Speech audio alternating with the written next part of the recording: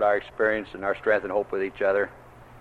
And I just know she's going to give a wonderful talk. Seems a very gracious lady. I kind of fell in love with her, I guess, right off the bat. So I know y'all don't want to listen to me. So without any prolonging things, I'd like to introduce our speaker, Winnie E. from La Puente, California. Thank you very much.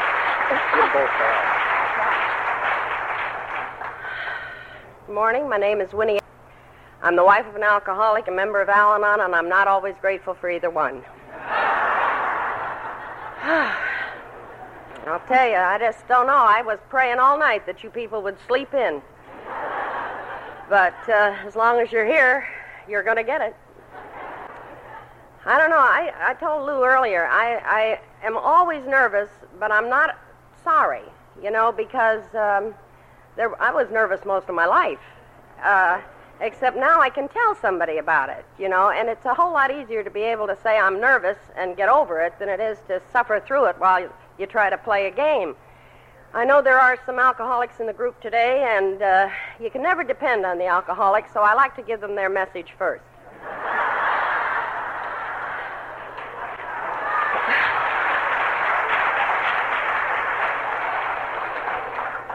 For one thing, I'm not sure that I've got a message, I talked for years and my husband never heard me. But whatever it is, or for whatever it means, I got a clue one time. I was talking in a little town called Fontana, because we have little towns in California too, and I've lived in most of them. But after the meeting, a girl came up to me and she said, "Where are you going to be the next time?" And I said, "Well, I don't know. Why?" "Oh," she said, "I just love to have my husband hear you." And I thought, man, I must have said something. And I couldn't remember what it was, so I decided to ask her. And I said, "Why, do you think I can help your husband?" She said, "Well, not really. But after he hears you, he's going to be glad he got me."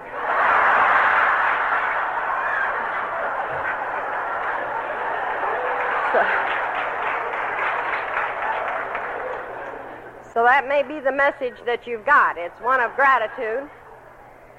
But if it takes you as long to get gratitude as it took me, why, it's well worth the time it took to tell it. I try to follow in talking the formula of sharing my experience, strength, and hope. Tell a little bit about what I used to be like, what happened, and what I'm like today. Of course, in my particular case, I tell a little bit about what it used to be like, what happened, and let you guess. Because there are still people in California that aren't sure I'm going to make it. But that doesn't worry me anymore, because while they're worrying about me, I can get on with the program. But I used to feel sorry about going to some meetings, time after time after time, because you can't change the story. What happened, what I used to be like, is going to be the same no matter how many times I tell it. But I used to feel sorry for some of these Al-Anons that were such gluttons for punishment that they'd come back time and time again. And then one day I was sitting all by myself commiserating with how sorry I felt for those people, and it suddenly dawned on me they couldn't possibly have heard it as many times as I've told it. So I feel a little more sorry for myself now. I grew up in a family where there was a drinking problem. And I used to say that my father was an alcoholic, but I don't know whether he was or not. He didn't think he was. He thought he was a social drinker. He lived a social drinker, and he died a social drinker, but he liked it. And when I wasn't trying to help him, he liked me too. But when I came to Al-Anon, I could spot an alcoholic 2 miles away. Anybody that was going into a bar, coming out of a bar, standing in front of a liquor store, or just looking strange, to me was an alcoholic, because that's what I was accustomed to, strange people. People that just didn't seem to know how to live, no matter how hard I tried to help them, And in growing up, my father didn't do anything like I suppose happened in a lot of families. He didn't beat me, he didn't deprive me, but he didn't have to, because it wasn't so much what my father did that bothered me, it was what my father didn't do that bothered me. You see, I used to go around and scout fathers. And I had developed some very definite ideas about what I thought a father ought to be like.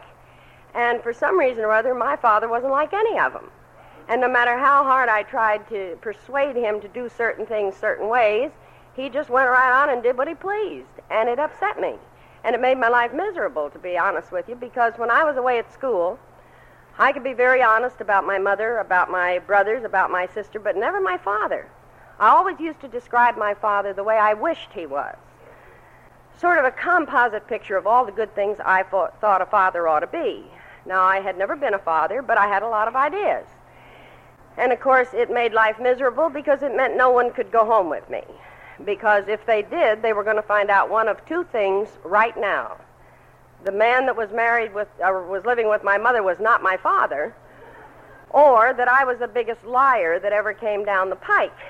Now, I never considered myself a liar. I looked upon myself as a diplomat because I didn't lie. I just didn't tell the truth. And I thought there was a difference. You see, I learned at a very early age that people anticipate what you're going to say. So if you lead them up to a certain point and stop, they guess what you would have said if you'd have gone on. And they're very poor guessers, but I never felt I should be held responsible for their inadequacies. And I have trouble with that even sometimes today, because since my husband's been sober, he's not here, by the way, he's up in the room praying for me, he's only heard me give one pitch, and he says he's not well enough to go through it twice.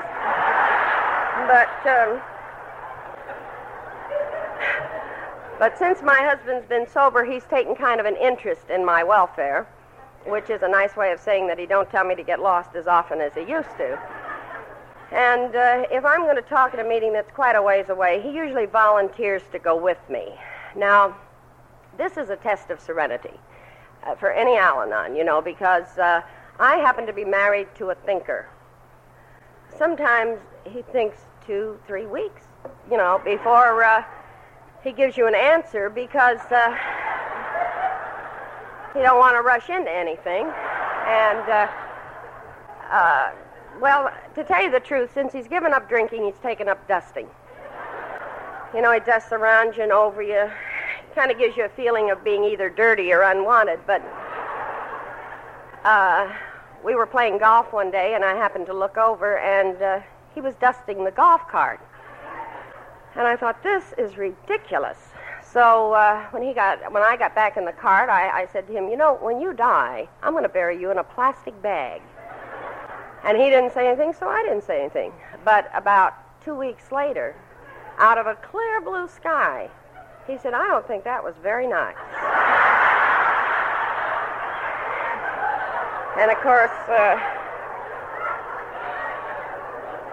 by that time I'd forgotten what I'd said, But anyhow, I was asked to talk down in Chula Vista, and I just couldn't face going that far with him. I just wasn't really up to it. Because we are a disaster when we travel together, We're not so bad on the freeway, but a parking lot. We can go into a parking lot that holds 200 cars, and there'll be one other car, and it takes us an hour to park. Because we have to have everything just right. The sun has to be coming from the right direction, and the wind blow. In fact, about a week ago, we were up in Thousand Oaks, and it took us about 45 minutes to find a parking place because Eddie had bought a custard pie, and he didn't want the sun to get on it. And so we finally found the ideal parking place, but we were in this place that we were going a little bit longer than we had anticipated, and the sun shifted and melted the chocolate candy that he had on the other side. So that's the way it goes. But anyhow, and it does something, to an Al-Anon leader if the speaker comes in and looks like she's got the DTs. Because you never know whether she's flipped over and they haven't caught her yet or what's going on. So on this particular day, I just merely said to him, I'm going to talk at a meeting, and he said, okay, so I left. Only that night I didn't get home at 10:30 or 11:15. It was more like 1:15. And when I opened the door, there he stood in my spot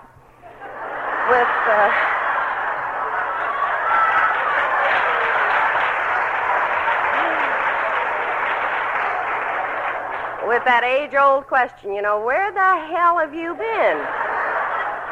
And without even thinking, I said to him, well, how far do you think it is to Chula Vista? Now, he accused me of lying to him, but I didn't lie to him. You know, I didn't tell him I wasn't going to Chula Vista.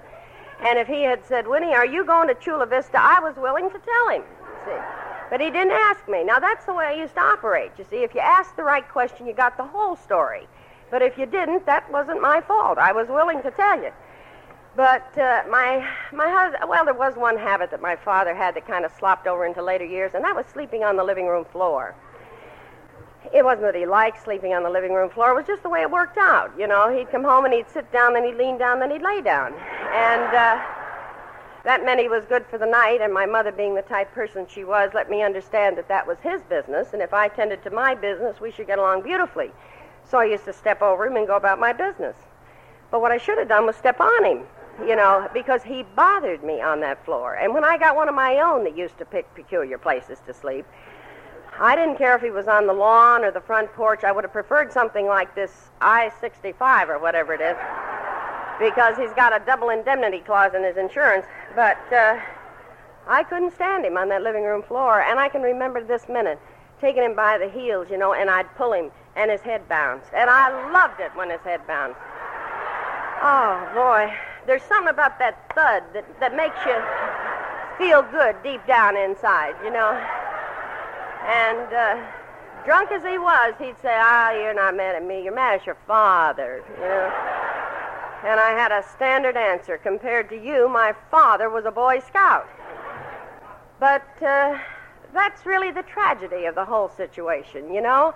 Because long, long ago, probably farther back than I'll ever remember, I began to live in a world of fantasy. I began to live in a dream, and let's pretend is okay for kids.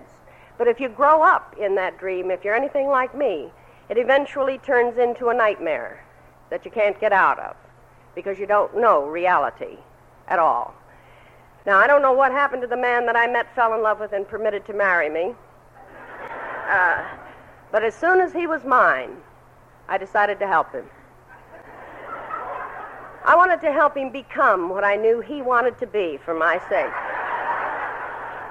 And I'm not well enough yet to describe that for you. You got to figure it out for yourself. But I'll tell you one thing I didn't tell him, that my help is deadly. I had friends that wouldn't tell me they were in trouble for fear I'd help them.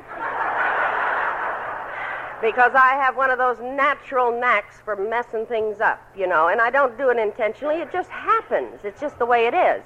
But, of course, I didn't tell Eddie because as soon as we were married, we ceased to be friends. We became competitors. He spent half his life trying to outwit me, and I spent my life trying to outwit him, and we ended up a couple of half-wits, is about the way it turned out. But he was in the Navy. He was a professional man. He was a full lieutenant. And I didn't go into this blindly because I never went into anything blindly. I used to really research whatever I was going to do.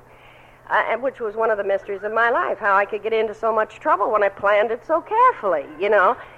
But I got a hold of some information about the Navy, and unfortunately one of the things I got was a table of operations, and I noticed that there were only a couple of lines between what he was and what I decided to help him become, which was Admiral.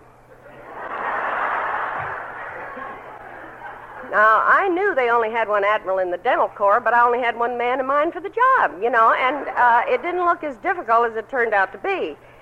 Because what I should have done really was join the Navy myself. Because I showed up every day. They never had to worry about me. He only showed up when the Spirit moved him. And, of course, I would have made a marvelous shore patrolman because I have a little bit of bird dog in me.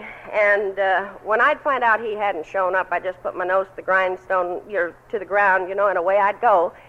And usually I'd find him, except for the one time that he got mixed up with a dental tech that had a van. They almost drove me crazy. I'd just find them, you know, and they'd move the damn van. And, sometimes it took me longer than others to find him, and by the time I caught up with him, he'd be in pretty bad shape, so that's when I used to hide him. We played hide and seek for years, you know. He didn't even know there was a game going on. But after he came to Alcoholics Anonymous, I felt I should help him with the program because I wasn't sure he was bright enough to get what they said they were willing to give him. And so every meeting I would go with my little notebook and I would jot down a few of the pertinent things that applied to his peculiar situation, and then I'd spoon feed him and, during the week so that he could go back and have his lesson prepared. And I heard two things that are worse than drinking. One was sleep teaching. I got myself a big book, and every night, just as Eddie would go to bed, I would open it to chapter 5 and I would read to him. Rarely have we seen a person fail who has thoroughly followed our path, All the right inflection, everything was perfect. The dumbbell slept through the whole thing. I memorized the whole 5th chapter. And I think sometimes when we go to an AA meeting that's outside our own area, where you can't tell one from the other, it's always me they come up to, and they'll say, "Keep coming back, honey, it works." But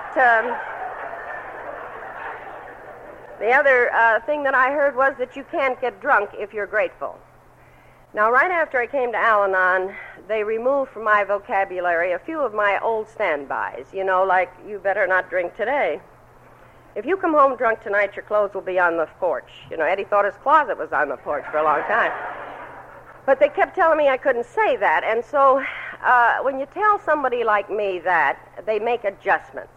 I had to get the message across and still stay within the confines of the organization.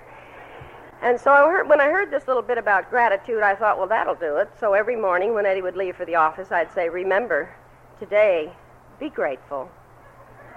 And he'd say, "For what?" And I was kind of running out of things, because I'd given things to be grateful for.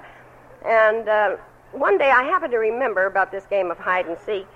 And so I told him very honestly that when he drank excessively, it had been necessary on occasion for me to put him in some rather out-of-the-way places. But I'd never lost him. So be grateful, And I did put him in some strange places, but the one that I usually tell about, because it points out so many things about me, happened down in the Long Beach area. They had a mock submarine just inside the Sentry Gate. And I came across Lloyd John. By the way, I call him a lot of things, but I've only been married once. I came across Lloyd John in front of this mock submarine with his 6-pack of beer at the exact moment that I spot his commanding officer coming from the opposite direction. Now, I had just told that man one of my better stories, which meant I had to get rid of him, because he was living proof that I hadn't exactly told the whole story. And the only place I had to put him was in that submarine. Now, you got to remember that Eddie had gotten conditioned to me, because when I came to Al-Anon, I had one of the greatest pitching arms in the business. I could throw a full 6-pack of beer farther than he had strength enough to retrieve it. So if I was around and he had a 6-pack of beer, he'd hold it like Joe Namath, trying to make an end run. But getting him in that submarine wasn't as hard as it sounds. I just helped him up and he fell down. But getting him out was a horse of another color, because he wouldn't hand me the beer. And I have many times wondered what that sentry must have thought of that female. Half in, half out of the conning tower of that darn thing. Finally coming up with this lieutenant commander holding his beer in his hat. He didn't know whether he was going up or down, Because I used to go on that base like I owned it in my house coat and my curlers. Because I don't really believe that the alcoholic fully appreciates what we give up in order to help them. In my particular case, it was dressing, I had a choice. I could always go to bed in whatever I was going to wear the next day. But when you're on a constant alert, there is nothing like an old bathrobe, because you could always, it's almost acceptable any place you go. Well, I'll tell you, I had never have figured out the mystery of how far them son-of-a-guns can get while you're combing your hair. But anyhow, I had a chance of talking down at the Navy station one time. It's sort of God's way of helping me make amends. He keeps sending me back so I can confess. And there was a fellow in the meeting that night who happened to be a member of Alcoholics Anonymous. And he came up to me afterwards and he said, "Winnie, if you ever get nostalgic, come on down and I'll take you through that submarine, because it was one of my favorite drinking places." And that fast, my mind went back 20 years, and I thought, my Lord, what would I have done if I'd have reached down and come up with the wrong one, you know? Because I was really in no mood for change at that point, you know. I had a terrible time, but anyhow, I guess you realize how I felt when Eddie came home and announced, out of a clear blue sky, he had resigned from the Navy. Felt like somebody that had lost a business, you know. Because for some reason or other, I felt it was my responsibility to make something out of him. I don't know what he was before I got him, but I knew what he turned into, you know. And during the years that he was in the Navy, I had begun to wonder about him, you know. I never blamed the drinking, because I like to drink. I used to enjoy going to a cocktail party, having a few drinks. I even enjoyed once in a while making a darn fool out of myself. But I didn't want to make a career out of it. And for some reason or other, I couldn't get across to him how normal people acted. Me, you know.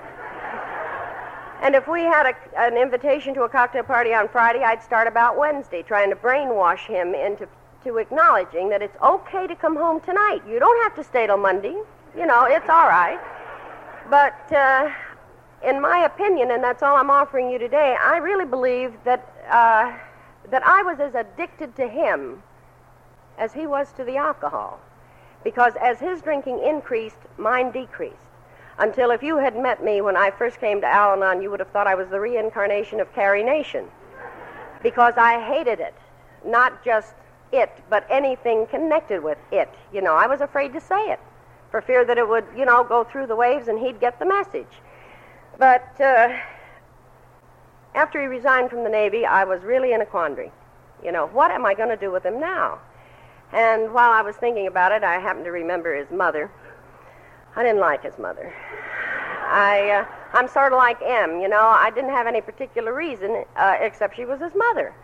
And it seemed to me like she always came at the wrong time. You know, I would get Eddie grooves so that I knew exactly what he was going to do, and I could plan accordingly. You know, you start peeling the potatoes at 4:30, you start looking for him at 5. You catch him about 6, talk him into coming home at 7, you can eat at 8. She'd come out here, he'd come home at 4:30. What am I going to do with them until 8 o'clock? You know, because I never let anything interfere with my schedule. But among other things, she was a person that didn't believe in drinking anything but water. Coffee, tea, or milk were out of the question. So it suddenly dawned on me, that's his problem. You see, he wasn't raised in a social drinking family such as mine, so the poor thing didn't know how to drink. And I decided to teach him. Have you ever tried to teach an alcoholic how to drink? You got one big problem. You got to get him sober enough to find out if he's learning anything that you're teaching him. So,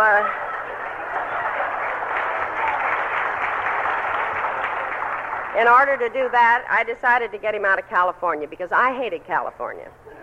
To me, it was one large bar separated by an occasional liquor store. And I wanted to get him out of California and back to the Middle West, where people are really people, not a bunch of jerks like they got out there. And so I had that nice, comfortable feeling that you get, you know, when you finally solved a problem, because I knew this was going to be all right. And, of course, we left California, and I made my first mistake. I stopped in Gallup, New Mexico.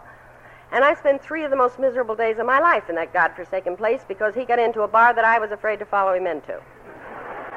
Now, from where I was sitting, he and a tribe of Indians went in. And I know what Indians and firewater do when they get mixed up together, and they were going to get me in that godforsaken place. It never dawned on me there was a back door.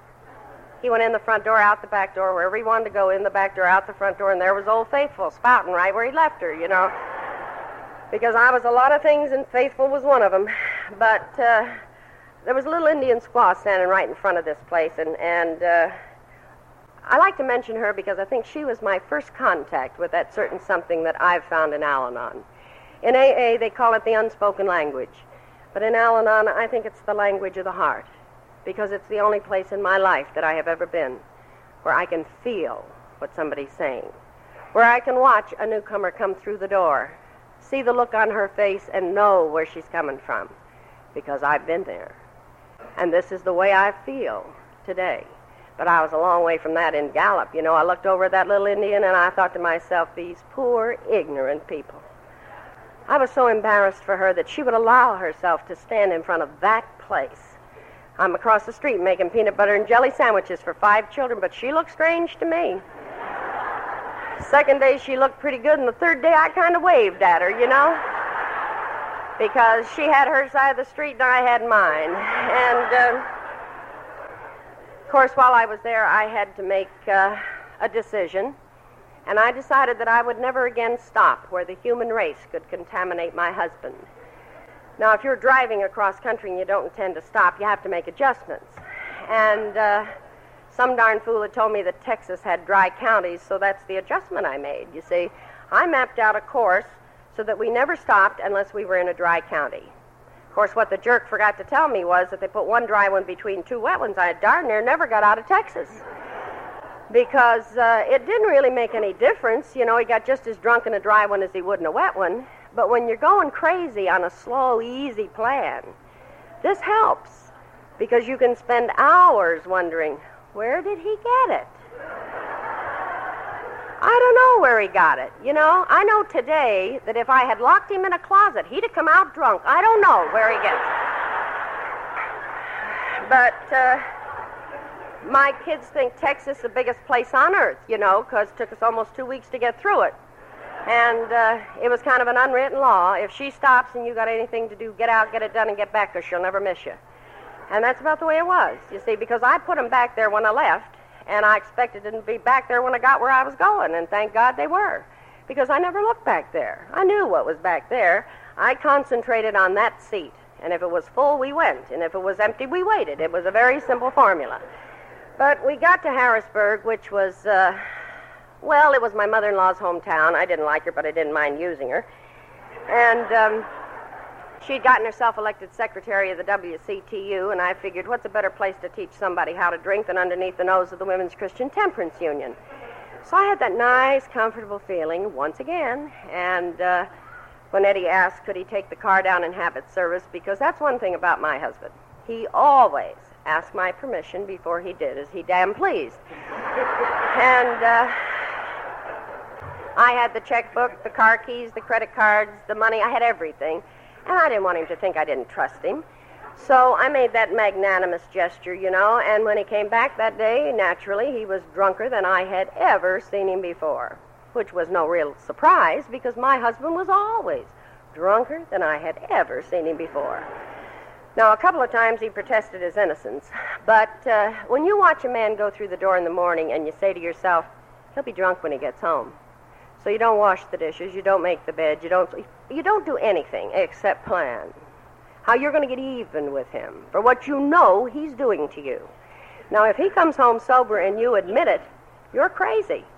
Because who are you going to blame for the way the place looks, you know? But on this particular day, he was pretty loaded, so while I was packing, which is a record I held, when I came to Al-Anon, I could pack for 10 people in less time than it takes most of you to make up your minds where you're going. But I happen to remember being a native-born Missourian that Kansas is a dry state. But don't you believe it? Everything they drink in Missouri, they must haul over from Kansas. Because we were there less time than we were in Illinois until, of course, he'd found a bar within walking distance because I naturally took the car away from him, just like you would any other 10-year-old child you're taking care of. And every day he'd walk down to this damn place, and it kind of tickled me after he got sober. He told me he had to pass a Catholic church on the way going down. Now, I'm Catholic, but he's not. In fact, I thought I was doing penance for years for marrying that Methodist. But he took the time one day to go into that church, light a candle, and say a prayer for me. And then he noticed a sign that said the candle cost $0.25, and he didn't want to spend $0.25, so he blew it out.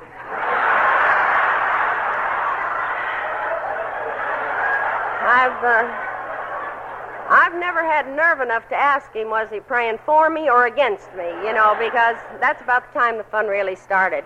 Now, in my opinion, and that's all I'm offering today, is the way I think and the way I feel. But in my opinion, the non-alcoholic is by far sicker than the alcoholic.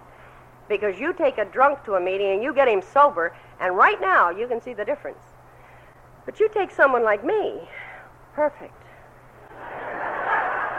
Never did anything that I couldn't explain if I had enough time. Devoted my life to my family, to my community, to my church. suffered such humiliation with hardly a whimper. Tell me I'm sick. How can you be sick and do what I did, you know? Or tell me that I have to change. How do you improve on perfect? And that's what I was. Oh, I was miserable, sure, but I was perfectly miserable. Nothing upset me like a good day.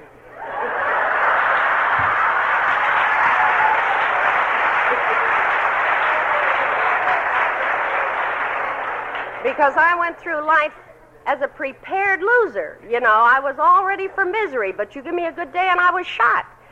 But the other reason I think that we're sicker is because, at least I was, if Eddie got sober for some reason, I would try to figure out, what did I do to stop him? And while I'm trying to figure out what I do to stop him, he starts again. So now I got to figure out what I do to start him, you know. And it was a constant over and over again because I felt responsible for everything that he did.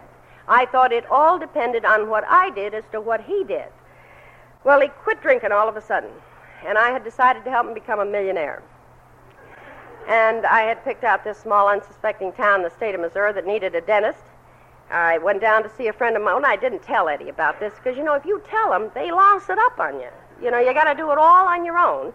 But I went down to see this friend of my father's who, unfortunately for him, was in the dental supply business. And I talked that man into giving me $17,000 worth of dental equipment. I had one of the most beautiful offices you've ever seen. I even had patients. But I had no dentist. Because while I was busy setting up this office, I got to watch this. You know, he waited till my eyes were bad to give me this. And so I never know what time it is. But anyhow, he was only out of he found this darn bar called Blondie's, because he always went in for these exquisite places, you know, where they don't turn on the lights. And towards the end of his drinking, I didn't pray he got sober. I just prayed he'd get lost in the Hilton for a change, you know. But he was only out of Blondie's once and in that office, and that's when a man came in that I decided to help, so I went down to Blondie's. And I don't know about you, but I used to take on kind of a crazy Hattie look, you know. My hair'd stand right straight up, and my eye, well, it wasn't so much that my eyes came out, but my skin went back. And I'd get that kind of a ferocious look, and he did pretty well what I wanted him to do for the moment. And we went back up to the office, and as we walked in, this jerk says, "Listen, Doc, I'm allergic to Novocaine, but I got my own anesthesia." So he took a bottle out of his pocket, and he had a drink, and the dentist had a drink, and they pulled the tooth, and then they both went back to Blondie's. And that's when I decided I wouldn't help that town. They could suffer. And yet today I'm grateful, as I have been many other days, that drunk as he was, sick as he was, he had a deeper sense of self-limitation. He had a self-honesty that I knew nothing about. Because maybe he wasn't sober by certain standards, but when he was dry, he knew what was going on. Cold sober, I didn't know what was going on 9/10 of the time, because I had an emotional upset that I could not get to, because I didn't know I had it. Now, when I left California, I had 5 children, and I have 8 altogether, and you have to count them as they creep in, just like I did, because I was always surprised.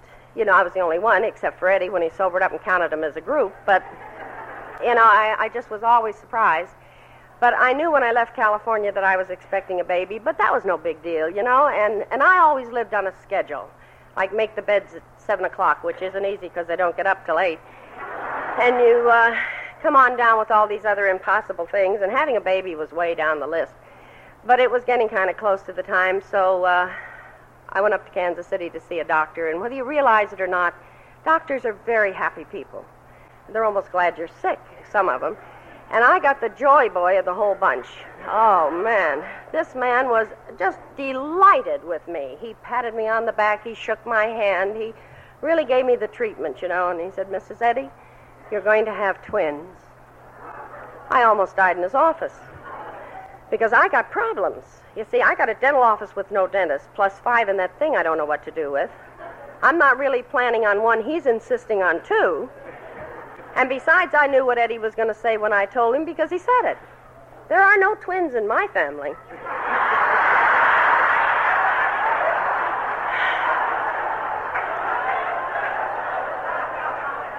I got so involved defending my moral character that I forgot there were twins in my family, you know. It wasn't until after they arrived and my mother said, "Isn't it nice we have another set of twins?" And I said, "And whose family?" She said, "Ours." I said, "Well, why didn't you tell me?" She said, "You never asked me." But that's no surprise, really, because I never ask anybody anything. You know, if you ask somebody, they're going to find out you don't know. And if you go around trying to pretend you know everything, it's kind of difficult to find out without asking. But anyhow, at the appointed time, I went into the hospital, and here again, a hospital is a very happy place. There are people that are happy they got there, people are happy, everybody's happy. And I'd been happy once, and it hadn't worked out well, so I didn't really want what they had. And so as soon as I was able, I had a telephone put in, and when I thought I was getting happy, I'd just pick up that phone, call the office. Now, I knew that Eddie wasn't going to answer. I wasn't sure he knew there was a phone in there. But the point I'm trying to make is I don't need him to make me miserable. All I need is a little bit of time to think, to wonder. Where is he? And who is he with? And what is he doing while I lie here? 15 minutes, that's all it takes. You're having hysterics. Poor nurse don't know what happened to you. You haven't even had a visitor. You look like you've been run over by a truck. You know, because I never thought of my husband being out with the boys. Mine was always out with the girls. Those pretty sweet, lovable things, like me before he did this. Yeah, if you're anything like me and you like to be right, find a mirror. You look like someone who's left over from a bad Halloween party, you know. Because contrary to the popular belief, being a martyr is not easy. It's a 24-hour-a-day concentrated effort, or you don't get the look. You know, you got to have circles down to here, built-in tear stains, and a jerk that comes on you when you're trying to impress them.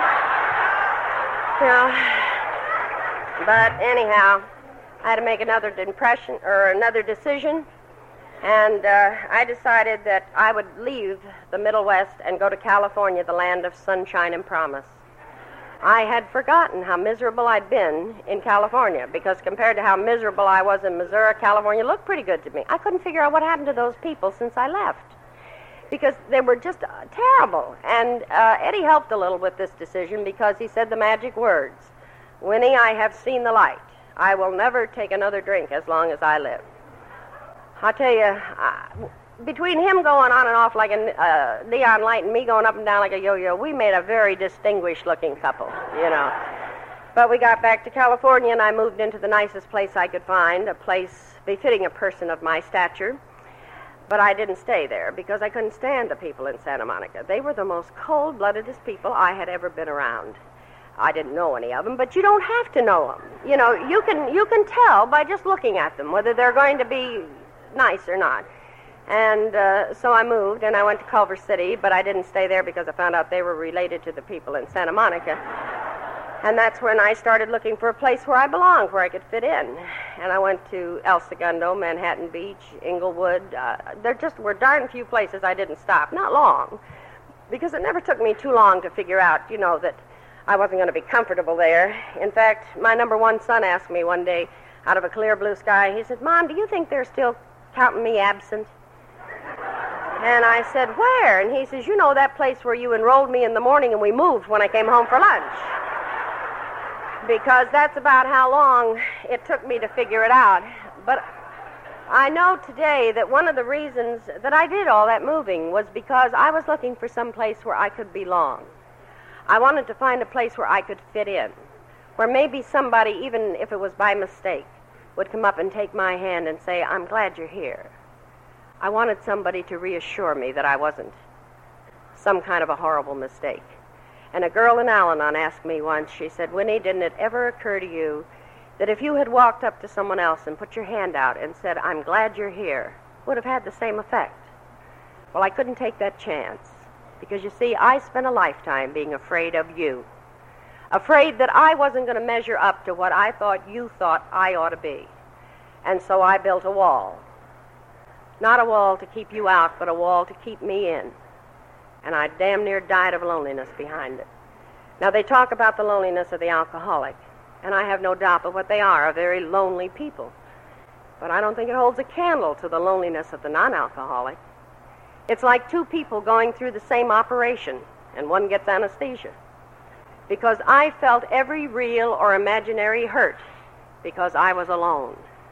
I never had a feeling of belonging to anything, even my own family, because I was always on the outside. And maybe that's one of the reasons that I am so eternally grateful to the program of Al-Anon and to the program of Alcoholics Anonymous, because through their steps and the traditions, they allowed me to become a member of my own family. Because, you see, I was always unable to show any kind of affection because I thought love was a weapon. And I thought if they ever find out how I feel, they'll beat me to death with it. And so I held them at arm's length most of my life.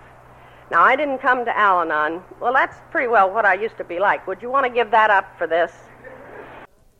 I really came to Al-Anon because my husband, when he was in the hospital, heard about Al-Anon at an AA meeting, and that dumbbell took the time to write a letter to the Al-Anon central office and tell him I was sick and needed help. And I resented that. Number one, that he would write, and number two, that you'd believe him, you know. But I'm grateful today for that letter, as I have been many other days. And I'm grateful also that God, as I understand him, chose for me a sponsor who had the patience of Job. Because she didn't find me an easy nut to crack. First day she came by, you know, she found the front door nailed shut. I had to. I was in no shape to cover two doors. And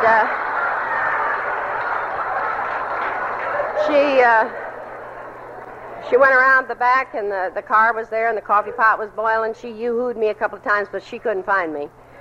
She didn't know how practiced I was to hiding everybody, you know, between the front and the back door. And she went next door, and she asked this little old lady whether or not Mrs. Eddy was at home. And Miss Martin said, well, even if she is. And I resented that, too, you know, because I never bothered that woman. Once we almost got trapped in the backyard together, and I hid in the bushes till she went in. So she really didn't have any right to say that. And my kids never bothered her. I didn't forbid them to go over there because I didn't believe in forbidding children to do things. I used psychology on them, you know. Tell them the story of Hansel and Gretel and let it make up their own minds. You know, you want to end up in an oven, go on over there, you know. But I think she scared Wilma because when Wilma came back that night, she had a friend with her. In fact, they called on me in pairs for a long time. One of them would kind of stand back by the door, you know, in that nonchalant attitude. But I know that it was an unwritten law. If she gets me, honey, go. Don't wait. Just go. But I don't know to this day how she got in that night. I used to get my kids to bed on a production basis, you know, everybody in the tub, everybody washed, everybody rinsed, everybody out, everybody dried, everybody in bed, so Mother can worry. And Wilma came between the drying and the dressing process, and all of a sudden, here's this strange female with a towel, and she's drying like mad. I didn't know who she was, but I wasn't going to interrupt her, you know, because that's how you get in trouble. I knew she was in the wrong house, but let her find out for herself. But she kept drying, and the kids didn't seem to mind, and I figured let her go. And she talked incessantly, though. Alcoholics Anonymous, Alcoholics, Al-Anon, Al-Anon family groups. I didn't even know they were in the neighborhood. But she finally said the magic word, drunks. I knew why she was there. She needed me. In fact, she told me she had a whole bunch of friends that needed me, too. And so when she invited me to go to a meeting, because she was going to get them all together so I could help them as a group, I said, okay, I'll go. And but it was a funny thing, you know, when she left that night, whatever she brought with her went with her. And I gave her just time enough to get home, and then I called her and told her that something very important had come up, and I would be unable to attend the meeting as scheduled. No, I hadn't even done anything unimportant for a long time. But I couldn't let her find that out. I couldn't let her know how unimportant I was, because if she found out, then I'd know. And that was the first chink in the armor. You see, it wasn't you that I hid from all my life. It was me. I was afraid of failure. And so I couldn't possibly succeed, and I learned that in an Al-Anon meeting. Because when my number one son was drafted, I didn't know what to do with him. I was busy, and I didn't know whether to help him march or send him to Canada. I didn't know what to do with him, and I was afraid to let him go because he's very much like his father. And I thought, I can't go with him, and so I did what they told me to do. I took my problem to the Al-Anon meeting, but I really didn't trust them females enough to tell them the whole story, so I just hinted, And sure enough, one of them picked up on it. And she said to me out of a clear blue sky one night, Winnie, why don't you get off that kid's back and allow him the dignity of failure? I had never heard those two words used in the same sentence before. I didn't know there was a dignity to failure. But she went on to say, if he never fails, he can't possibly succeed. Because if he has never experienced one thing, he'll never recognize the other. And since that night, I have never gone to an AA meeting, an Al-Anon meeting, or even an Alateen meeting that I haven't watched complete failure turned into absolute success. Now, I don't mean necessarily in a material way, because I have long since found out that success, at least for me, is not something you invite people over to or drive them around the block in or wear to a party. Success for me today is the ability to get up in the morning, walk into the bathroom, look in the mirror, and know who I am, to be able to be satisfied with me, so that I can, one day at a time, do the things that I am supposed to do. My part of living. Now, I had a terrible time with the program of Al-Anon. I rewrote the book the first week I was in. But nobody would pay any attention to me, and I had this sponsor that had the ability to, she knew me so well that it's beyond explanation, She used to give me things to do to keep me out of trouble. And when this thing on release first came out, I have never released anything in my life. To this day, I have never released anything in my life. But I learned to accept it. But she gave me this thing to type up for the group because she figured that it'd take me a little while, and she told me she needed 25 copies, so I typed it 25 times. I never even thought of carbon paper, But when I took it back to the meeting, every place where the word release appeared, I had spelled it R-E-L-E-A-S-H. Release. And this is what I always did. You see, I would let things go just so far, and then I'd yank them back. And I never could let go of anything unless I had something to latch on to, because I didn't know that releasing meant freedom for me, not freedom for you. I just love that feeling of being able to get up in the morning and know that I don't have to go in and fill any teeth. I don't have to take care of Carter's business. I don't have to take care of anybody's business. A lot of times I don't have to do anything. That was a surprise, too. When I turned my will and my life over to the care of God, I didn't know he was going to say, sit down. And I used to worry about that because I had a lot of trouble turning things over to God. But I have found out since I've been in Al-Anon that the easy does it, for me, is the best thing that ever happened. Now, one of the first speakers that I ever heard in Al-Anon was a gal that always started to talk off by saying, my name is Fran, and I love an alcoholic. And I wanted to knock her down. Because getting stuck with one is one thing, but to stand up there and brag about it, I thought that was a little risque. So at the next meeting, they always encouraged the newcomers to be honest about how they felt. And so when they asked me what I thought of the speaker, I was very honest. I told them I didn't think the sick one should be allowed to talk. And just because I made that one honest little statement, they gave me an assignment. I was to go home, take Eddie's hand, and say, Eddie, I love you. That's all. I said, you're kidding. No, that's what you have to do. And would you believe that it took me 3 months to do it? And I didn't do it then because I wanted to. I did it because every time I went to that darn meeting, one of them females would say, have you done it yet? And how do you sidestep a yes or no answer? And I didn't know what they did to you if you lied, you see.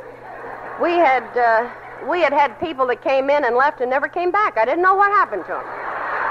And so I didn't want to take any chances. And so one night after the light was out, I reached over and I took Eddie's hand and I said, Eddie, I love you. He sat right straight up in bed. He said, what the hell's the matter with you now? He thought I'd flipped, you know. And that isn't life's most romantic answer either. But I learned something that night that I couldn't have learned any other way. I learned for the first time that no matter how many times he tells me, no matter how many ways he shows me, no matter what kind of assurances he tries to give me, when he says, Winnie, I love you, I don't really know he's telling me the truth. Unless I'm willing to accept his answer, which I'm not always. But I'll never again be in doubt about the way I feel about him. And that's why today when I say, my name is Winnie Eddy and I love an alcoholic, that is reality. I don't make any excuses. I don't try to change it. I don't want to make any kind of an explanation at all. I'm just grateful that God, as I understand him, brought me to Al-Anon so that I could allow him the dignity to live his life the way he tried, even when he was drunk, to allow me to live mine. He never tried to stop me in any way, shape, or form, and all the suffering that I went through was of my own making. Now, I had a lot of trouble trying to turn my will and my life over to the care of God. I didn't mind saying it, but I didn't want to do it, you know, because I didn't really trust God. I was afraid of him. Because it seemed to me like every time somebody would say, Winnie, we're praying for you, something had happened, you know, and I thought, God, they brought my name up again, and I wish they'd just quit. And so if they'd say, we're going to church, we'll pray for you, I'd say, don't, you know, leave me alone. But they kept telling me in the Al-Anon meeting, you know, you got to turn things over. You got to turn them over. And I just couldn't do it. I just couldn't do it. But I thought I'll try. You know, I'll turn little things over. So the first thing I turned over was my ironing. And because I had a terrible time with ironing. You know, I used to wash like I was going out of style, but I never ironed. I got a sort of a satisfaction out of watching a washing machine. Have you ever watched a washing machine? It just goes back and forth. It never gets anyplace, just back and forth, you know. And when you think you got it all pegged, it spins and it almost scares the dickens out of you, you know. But I don't know. I just could not iron, and I'm that way today. You know, I think it was being attached to something that bothered me. I know that Eddie asked me one time, Winnie, why do you only iron one shirt at a time? And ever since I helped him with the AA program, he doesn't really like me to help him much anymore, but I spoon-feed him a little bit once in a while, and I told him that in Al-Anon we live one day at a time, just like you do, and that's it. And he said, but I like a choice. And I said, okay, pick out the one you want me to iron, you know.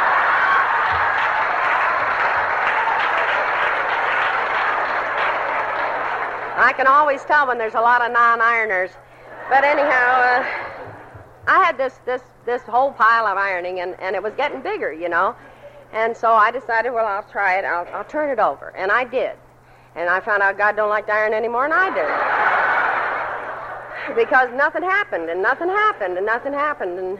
And then all of a sudden one night, somebody said to me, Winnie, with all those kids, you must have some clothes they've outgrown. And of course, I assured him I did. And he said, well, I go down to Mexico to an orphanage, and they could sure use some stuff. And I promised him, as I always do, I will go right home and I'll get them all out. And if he'd have followed me home, I'd have done it. But he didn't. He let me go by myself. And something came up, I don't know what it was, and I didn't get to it. And, in fact, I didn't get to it, period. But I came home from a meeting one night, and Eddie said Bill was by. And I said, oh, really? He said, yeah, I gave him that stuff for the orphanage. I said, you did? Where did you find it? And he said, in the rumpus room. That was my ironing. So you see, really and truly, if you try, it takes him a little while. I don't know whether it takes him time to figure out why or what, but he takes care of it, you know. You got to do it the right way. And I have constant reminders of this because just last year, the end of last year, my son, who is in the Army, took his basic training right here at Fort Knox, and I had a marvelous time when I was down here. You know, they wouldn't let me do anything. But anyhow, he was going to Germany, and he made the mistake of calling me at 7 o'clock in the morning to tell me that he wasn't going to be home for Thanksgiving, Christmas, or New Year's. Now, even if it's a well Al-Anon, you don't do that. You know, you don't call him at 7 o'clock in the morning and upset him. Because I don't know about the rest of them, but my eyes open up about 2 hours before my mind starts. And he didn't have to, I didn't say anything, but my attitude kind of conveyed to him that I wasn't pleased with him or the Army or the United States or anything else, you know. And so during the day, I had a very miserable day. It was one of the nicest I've had in a long time. And, but my conscience began to bother me, so I called him back and told him it was all right for him to go to Germany. And that made us both feel better. And he managed to get home for Thanksgiving, but he was to leave on the 7th of December, and about the 6th of December, I began to get that feeling again, you know. What do they mean by sending a good American boy to Germany just before Christmas? What is he over there for? To preserve the American home, you know, and I got a routine that I can go through all by myself that can start World War III. And, but I decided that I'd do it. I'd turn it over. I'd turn him over, and I'd turn the Army over, and I'd turn everything over. And so I did.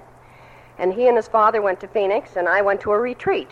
I figured, what's a better place to, you know, to stay out of trouble? And while he was in Phoenix, he was bitten by a black widow spider. And when he came back, of course, he had to go down to the Naval Hospital. And to make a long story short, he was home for Christmas, and he was home for New Year's.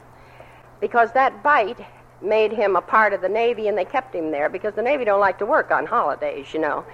And so, anyhow, there was another example of how turning something over, and it worked out exactly the way I would have had it work, but I never would have thought of a spider, you know, because that's one of those things. Of course, people know me pretty well in my particular area because some of them have seen me in my heyday. And when I was talking to the recruiting officer about Arthur being bitten, you know, while he was in Phoenix, and Sergeant Day looked at me for a minute. He says, come on, Mrs. Eddy, how long did it take you to train that spider before it bit him on the left hand? But that's the way it goes, you know. It's one of those things. I like to take a light touch as far as this program is concerned because I think I cried long enough, you know. And they told me when I was new that this was a place where we laughed together about the things we cried about alone. And so when I hear people laugh, I don't think they're laughing at me. I know they're laughing with me. Every time I mention my ironing or my washing or anything else and I hear somebody snicker, I know they don't either, you know, because that's the way it is. About a year ago, my mother went into the hospital, and this was probably the biggest thing that I ever turned over to the God that I have today, and that was her illness, because I knew when she went into the hospital that it was going to be a terminal thing. And I tried my darndest to work this program, but it wasn't doing too well, you know, because I'd find myself slipping back. And so God sent to me an AA gal who stuck to me like the paper on the wall. I learned to hate her because every time I'd get that look, and I don't know whether you've ever seen it on an Al-Anon or not, but 10 minutes before they start to cry, they get the look. And she'd see that look on my face, and she'd say, Winnie, take the third step. And I'd say, I have taken the third step. And then a few minutes later, she'd say, Winnie, take the third step. And I'd say, I have taken the third step. And finally, she said it once too often. And I flipped on her just like I've flipped on people all my life when they said something that I didn't want to hear. And I turned to her and I said, listen, Gloria, you know, your biggest problem is that you've been touting me off on the third step and I'm really on the 11th. And I repeated for her, sought through prayer and meditation to improve my conscious contact with God as I understand Him, praying only for knowledge of His will and the power to carry that out. And as soon as I said it, I had an awakening that I have never had before. You see, I found out why I couldn't release people. I never thought of turning over to God as I understand Him the people I loved. I was willing to turn my life over, but I was not willing to turn you over. And I knew that the only person on earth who could give the dignity to a human being that I wanted to see was the God that you gave me in Al-Anon. And so because of that AA gal, whom I later learned to love, and you people in the program of AA and Al-Anon and Alateen, I was allowed to let my mother die with the same dignity that she had always lived with. And in closing, I would like to share with you the little poem that my sponsor gave me that helped me through these many years of trying to learn to turn my will and my life over. First time I ever heard it, I thought of when my kids used to come to me with a yo-yo in one hand and the string attached to the other, and they'd say, please, Mom, get the knot out of the middle, you know. because there was no way that I could get that knot out unless they gave me the yo-yo. But this little poem goes like this. As children bring their broken toys with tears for us to mend, I took my broken dreams to God because he was my friend. But then, instead of leaving him in peace to work alone, I hung around and tried to help with ways that were my own. At last I snatched them back and cried, "How can you be so slow?" "My child," he said, "what could I do? You never did let go." Thank you very much for asking me to come to Louisville. God bless.